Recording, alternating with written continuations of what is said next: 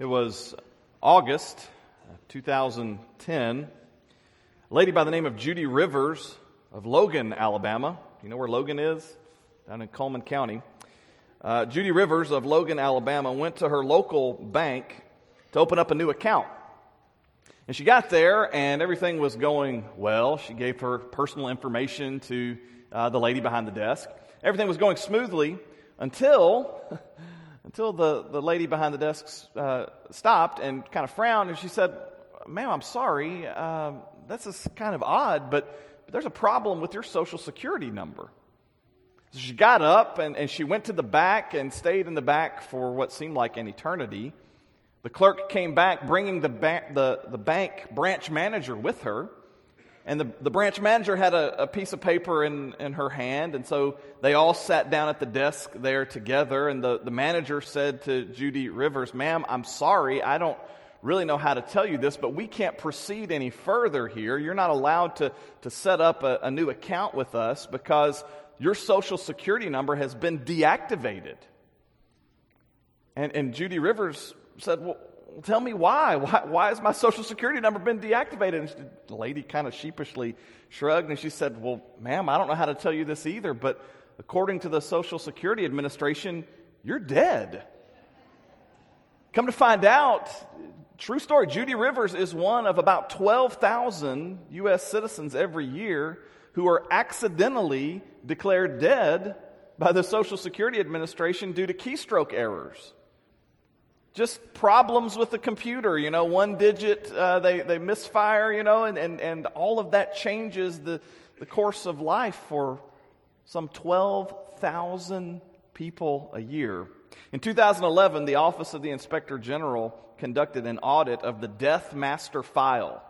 You may not know what the Death Master File is, but when you pass away, the Social Security Administration takes your Social Security number and registers it there in that Death Master File. And so this audit that was conducted revealed that from May of 2007 to April of 2010, over 36,000 Americans were erroneously added to the Master File, making them legally dead. And so people, much like this Judy Rivers, without a Social Security number, these individuals had all kinds of problems. Not only were they prohibited from making financial transactions, they couldn't open new checking accounts. They had problems getting jobs. They had problems filing their taxes. Even visiting the doctor sometimes was complicated because of this. And worst of all, I guess the worst issue out of all of that would be that individuals like Judy Rivers had to endure the nightmare of trying to convince the United States government that they were not, in fact, dead. That they were still alive. If you look at it from a certain point of view, Judy Rivers had to convince her government to issue that she had been born again. At least when it comes to having all the proper paperwork filed. And today, as we look through John chapter 3, we're going to come across this same idea, the same concept about being born again, only this time we're not talking about someone who's been falsely accused of passing away. No, according to what Jesus says here in John chapter 3, we are all on equal footing because if we want to see the kingdom of God, Jesus says, we must be born again. Not in the Judy Rivers sense of the term, but born again, or as we'll see here from Jesus today, born from above. If you have your Bibles there, turn to John 3. Here's what we're going to do. We're going to take just the next few minutes, and we are going to hear in context John 3, starting in verse 1 and all the way down through verse 21. So you can go ahead and turn there. I'll have these words on the screen as well. You'll recall a few weeks ago as we started this study, one of the things we said is that in John's gospel, Jesus teaches and communicates slightly differently than he does in the other gospels. There are no parables in John's gospel. Instead, we have these lengthy discourses, and we come across one here. You look there in John 3. If you have a red letter Bible, there are a lot of red words there in John 3, right? So what we want to do today is to hear this encounter between Jesus and Nicodemus and the teaching that comes out of it. But in order to do that, we need to take a few minutes and hear these words in their context. So here's the word of the Lord, starting in verse 1 of John 3. Now there was a man of the Pharisees named Nicodemus, a member of the Jewish ruling council.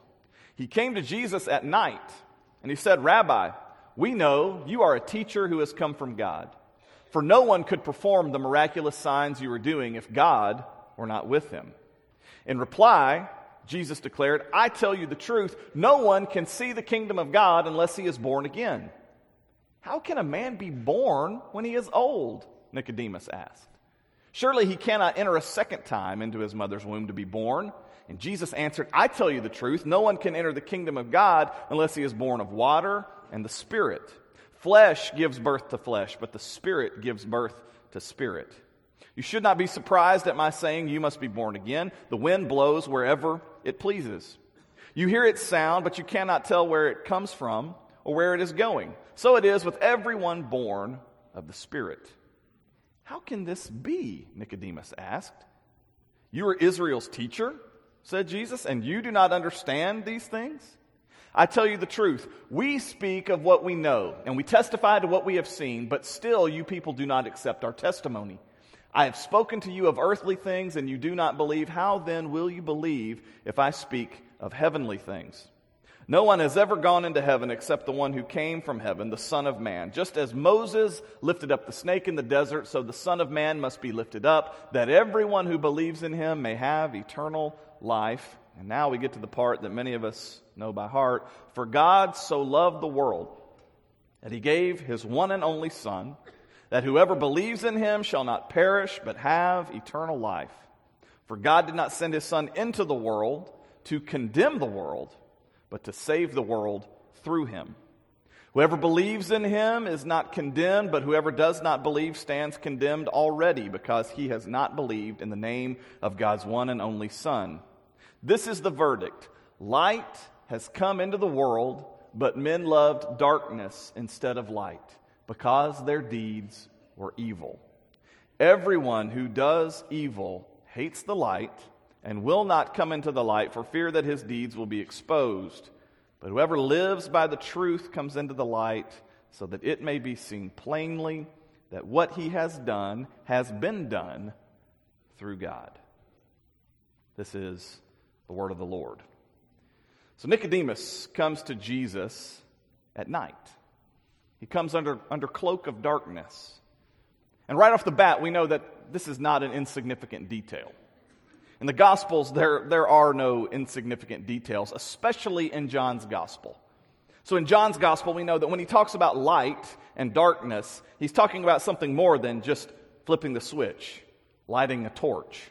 He's talking about this cosmic struggle between good and evil, truth and deception. And so in much the same way, when we get to this point, we hear this about darkness. We understand that John's taking us to a deeper place. Darkness bookends this teaching. Nicodemus comes to Jesus in darkness, and then Jesus closes out that teaching by saying that light has come into the world, but the people instead have favored darkness over light. And we can stop right there and just say that, we often have a hard time leaving the darkness. It can be difficult for us at times to leave the comfort of darkness and to instead step out into the light, because the light exposes.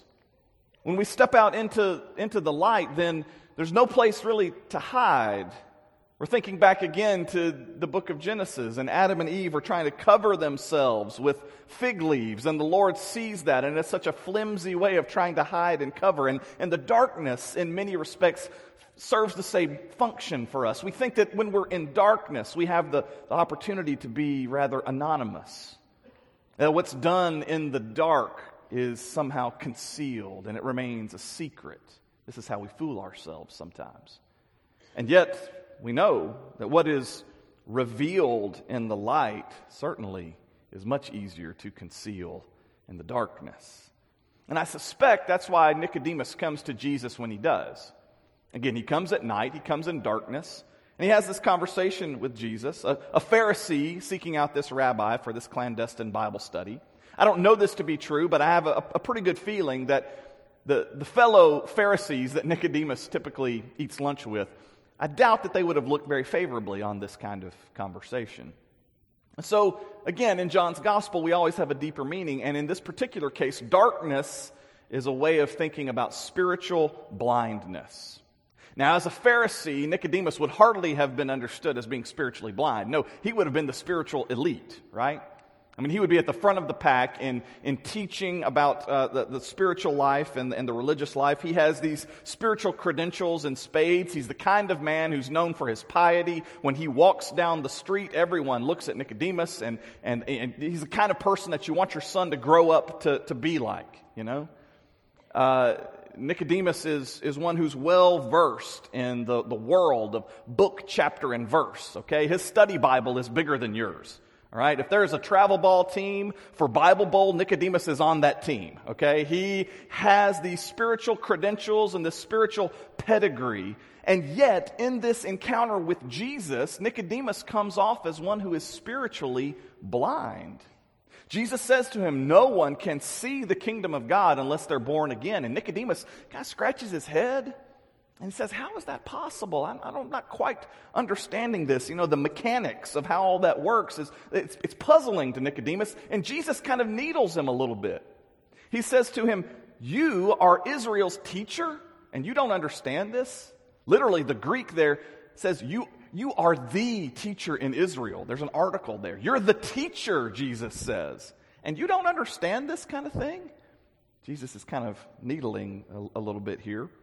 So we have the Pharisee, we have the teacher in Israel, the one who has the spiritual pedigree, and yet he's also the one who is spiritually blind in this encounter.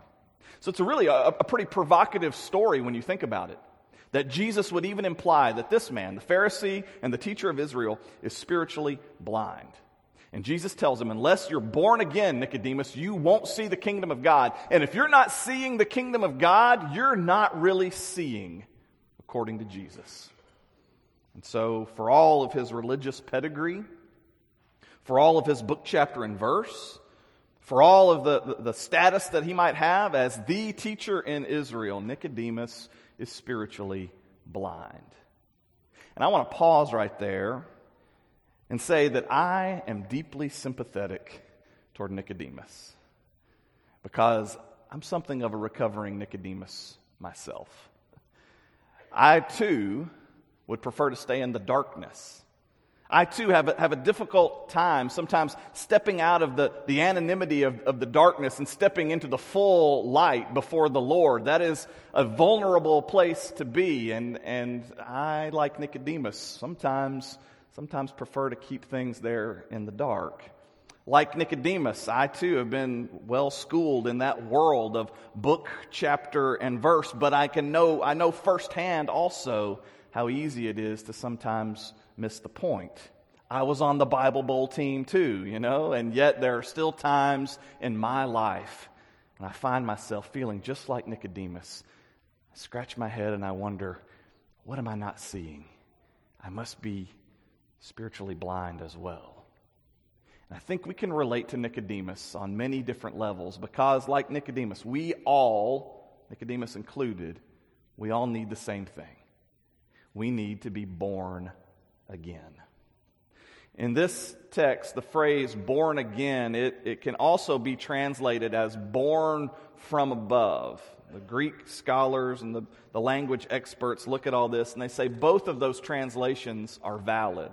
So born again, born above, or born from above. And I think that's helpful because we can use both of those translations to help us understand. One can help translate the other for us. So to be born again is to be born from above. When we talk about being born again, we are talking about the spiritual rebirth that only God can bring about. So to be born again is to be born from on high, or to be born from above. Last month, in January, we spent a lot of time talking about what it means for us to be a new creation. And all of that conversation comes to bear now as we look at John chapter 3, where Jesus says, I tell you the truth, no one can enter the kingdom of God unless he is born of water and of spirit.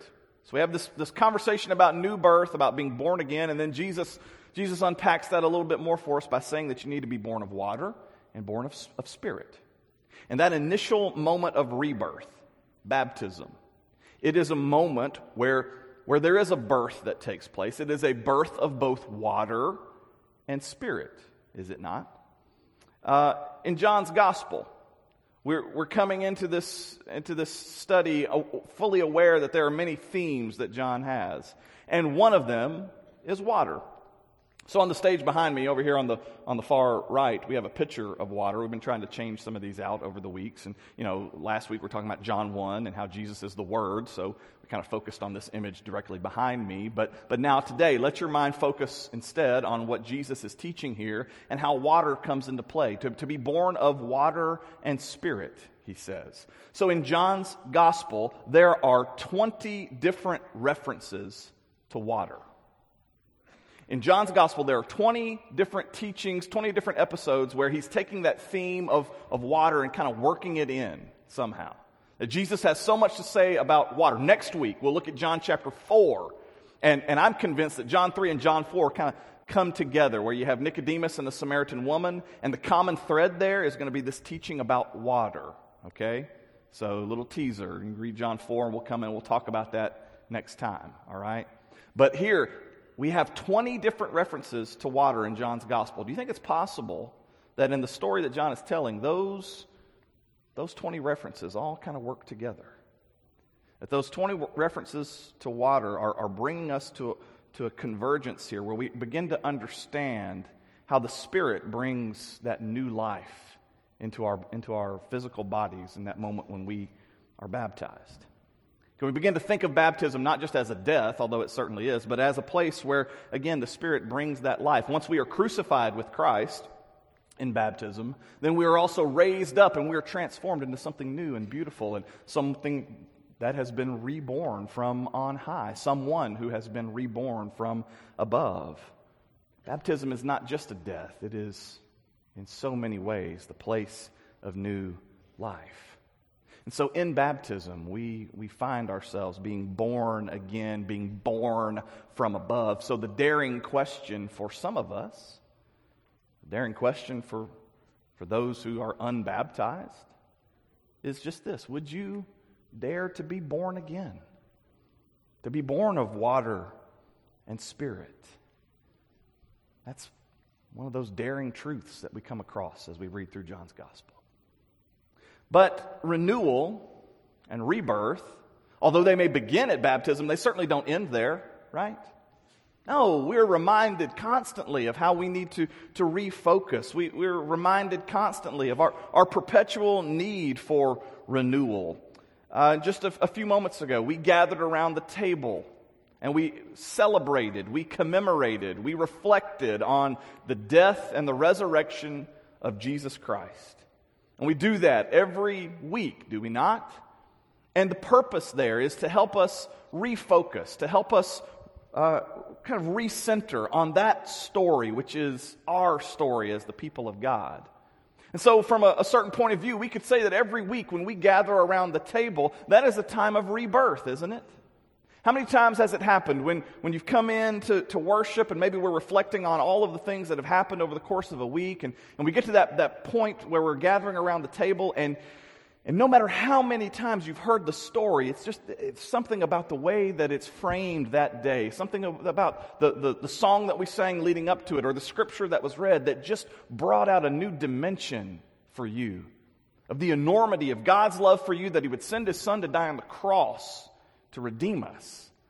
And that moment where it's all made new to us again, is that not a moment of renewal and rebirth? Absolutely.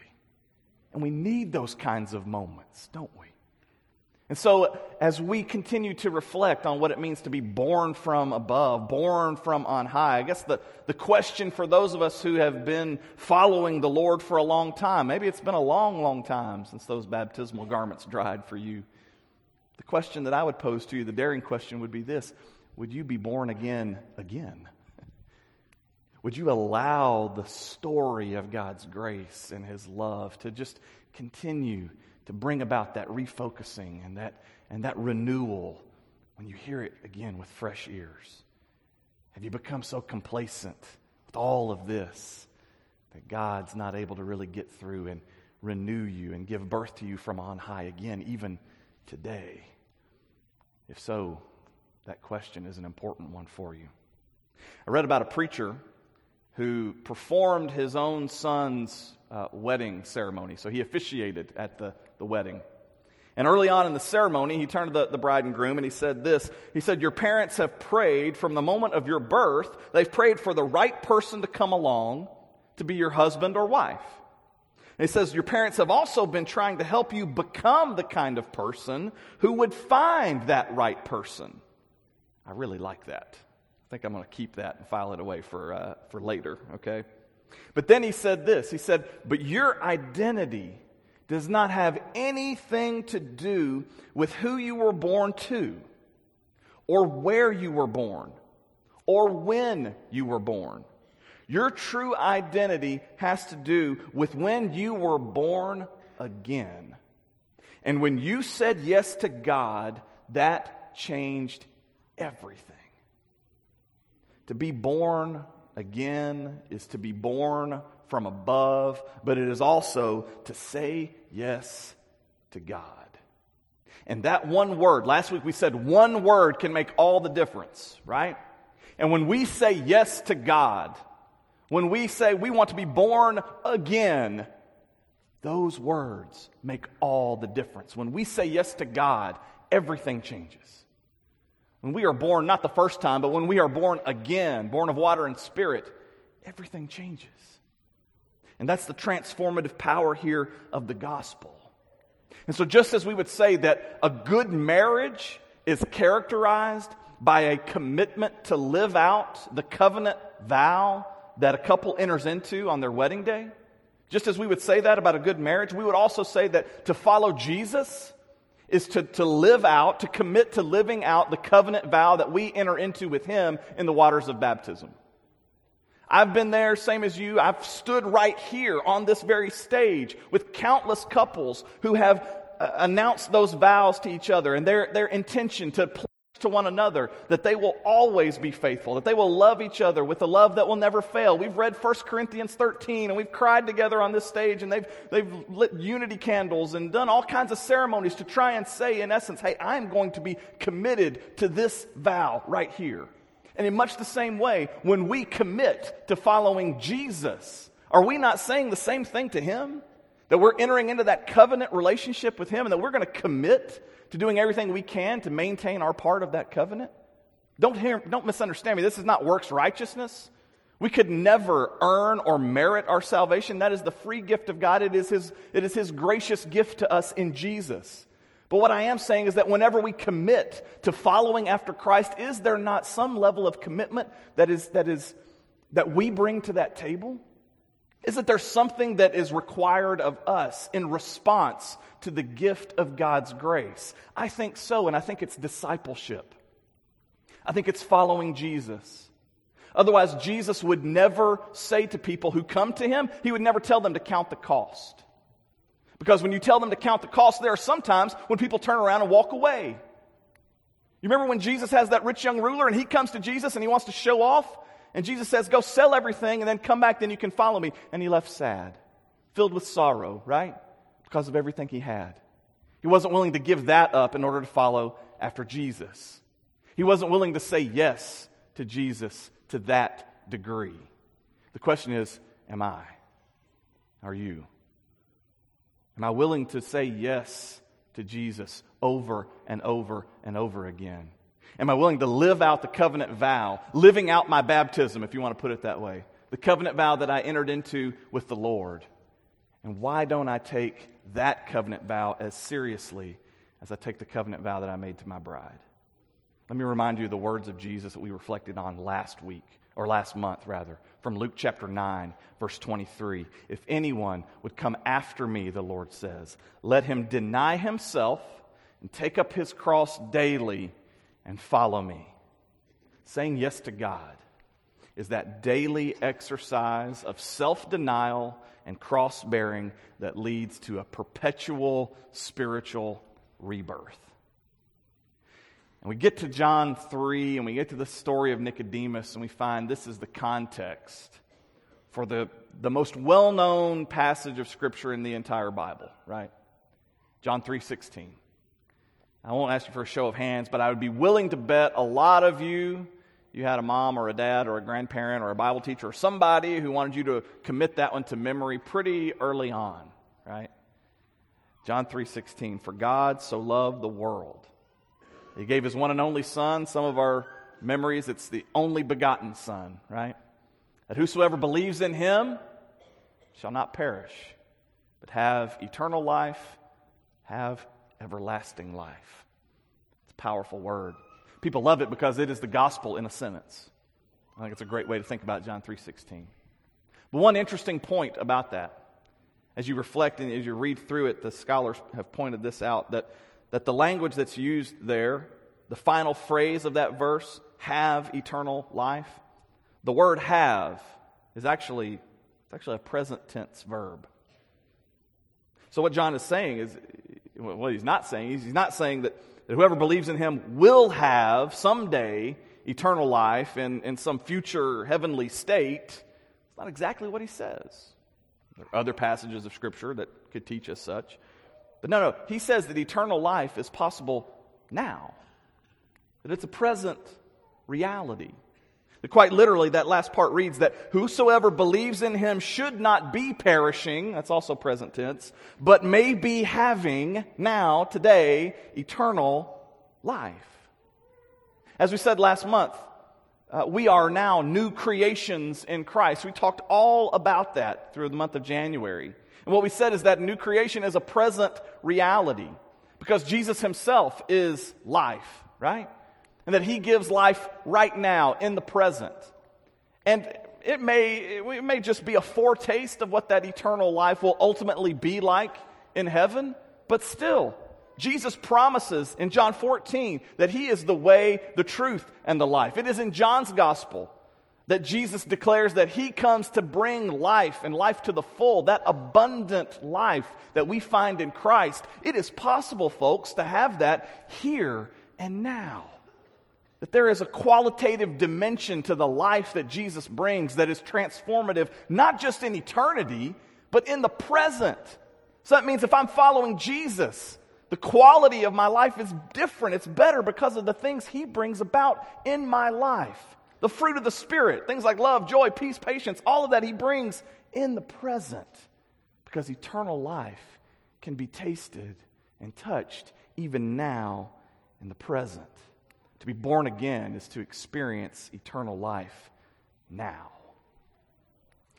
I have a letter that I received this week that I was asked to share with you. And so I want to do that here. This letter is from one of our members. Her name is Chastity Harville. She is the daughter of David and Terry Huffnagel. They're not in this worship assembly. They were here at first service. Terry came and brought me this letter from Chastity this week and gave it to me, and Chastity was asking if it could be read in our worship assembly. If you know Chastity's story, for many years she's had a lot of struggles. This is just the kind of thing that's not been very private. She struggled with a lot of substance abuse, and she writes this letter today from a place where she is receiving some help. And there are many people in this church who've been praying for Chastity for a long time. They're good friends of David and Terry's who've helped support them through this trying time over these past many years. And I want you to hear these words today, primarily because I told my sister I would read them to you. I haven't changed a single word of what she writes.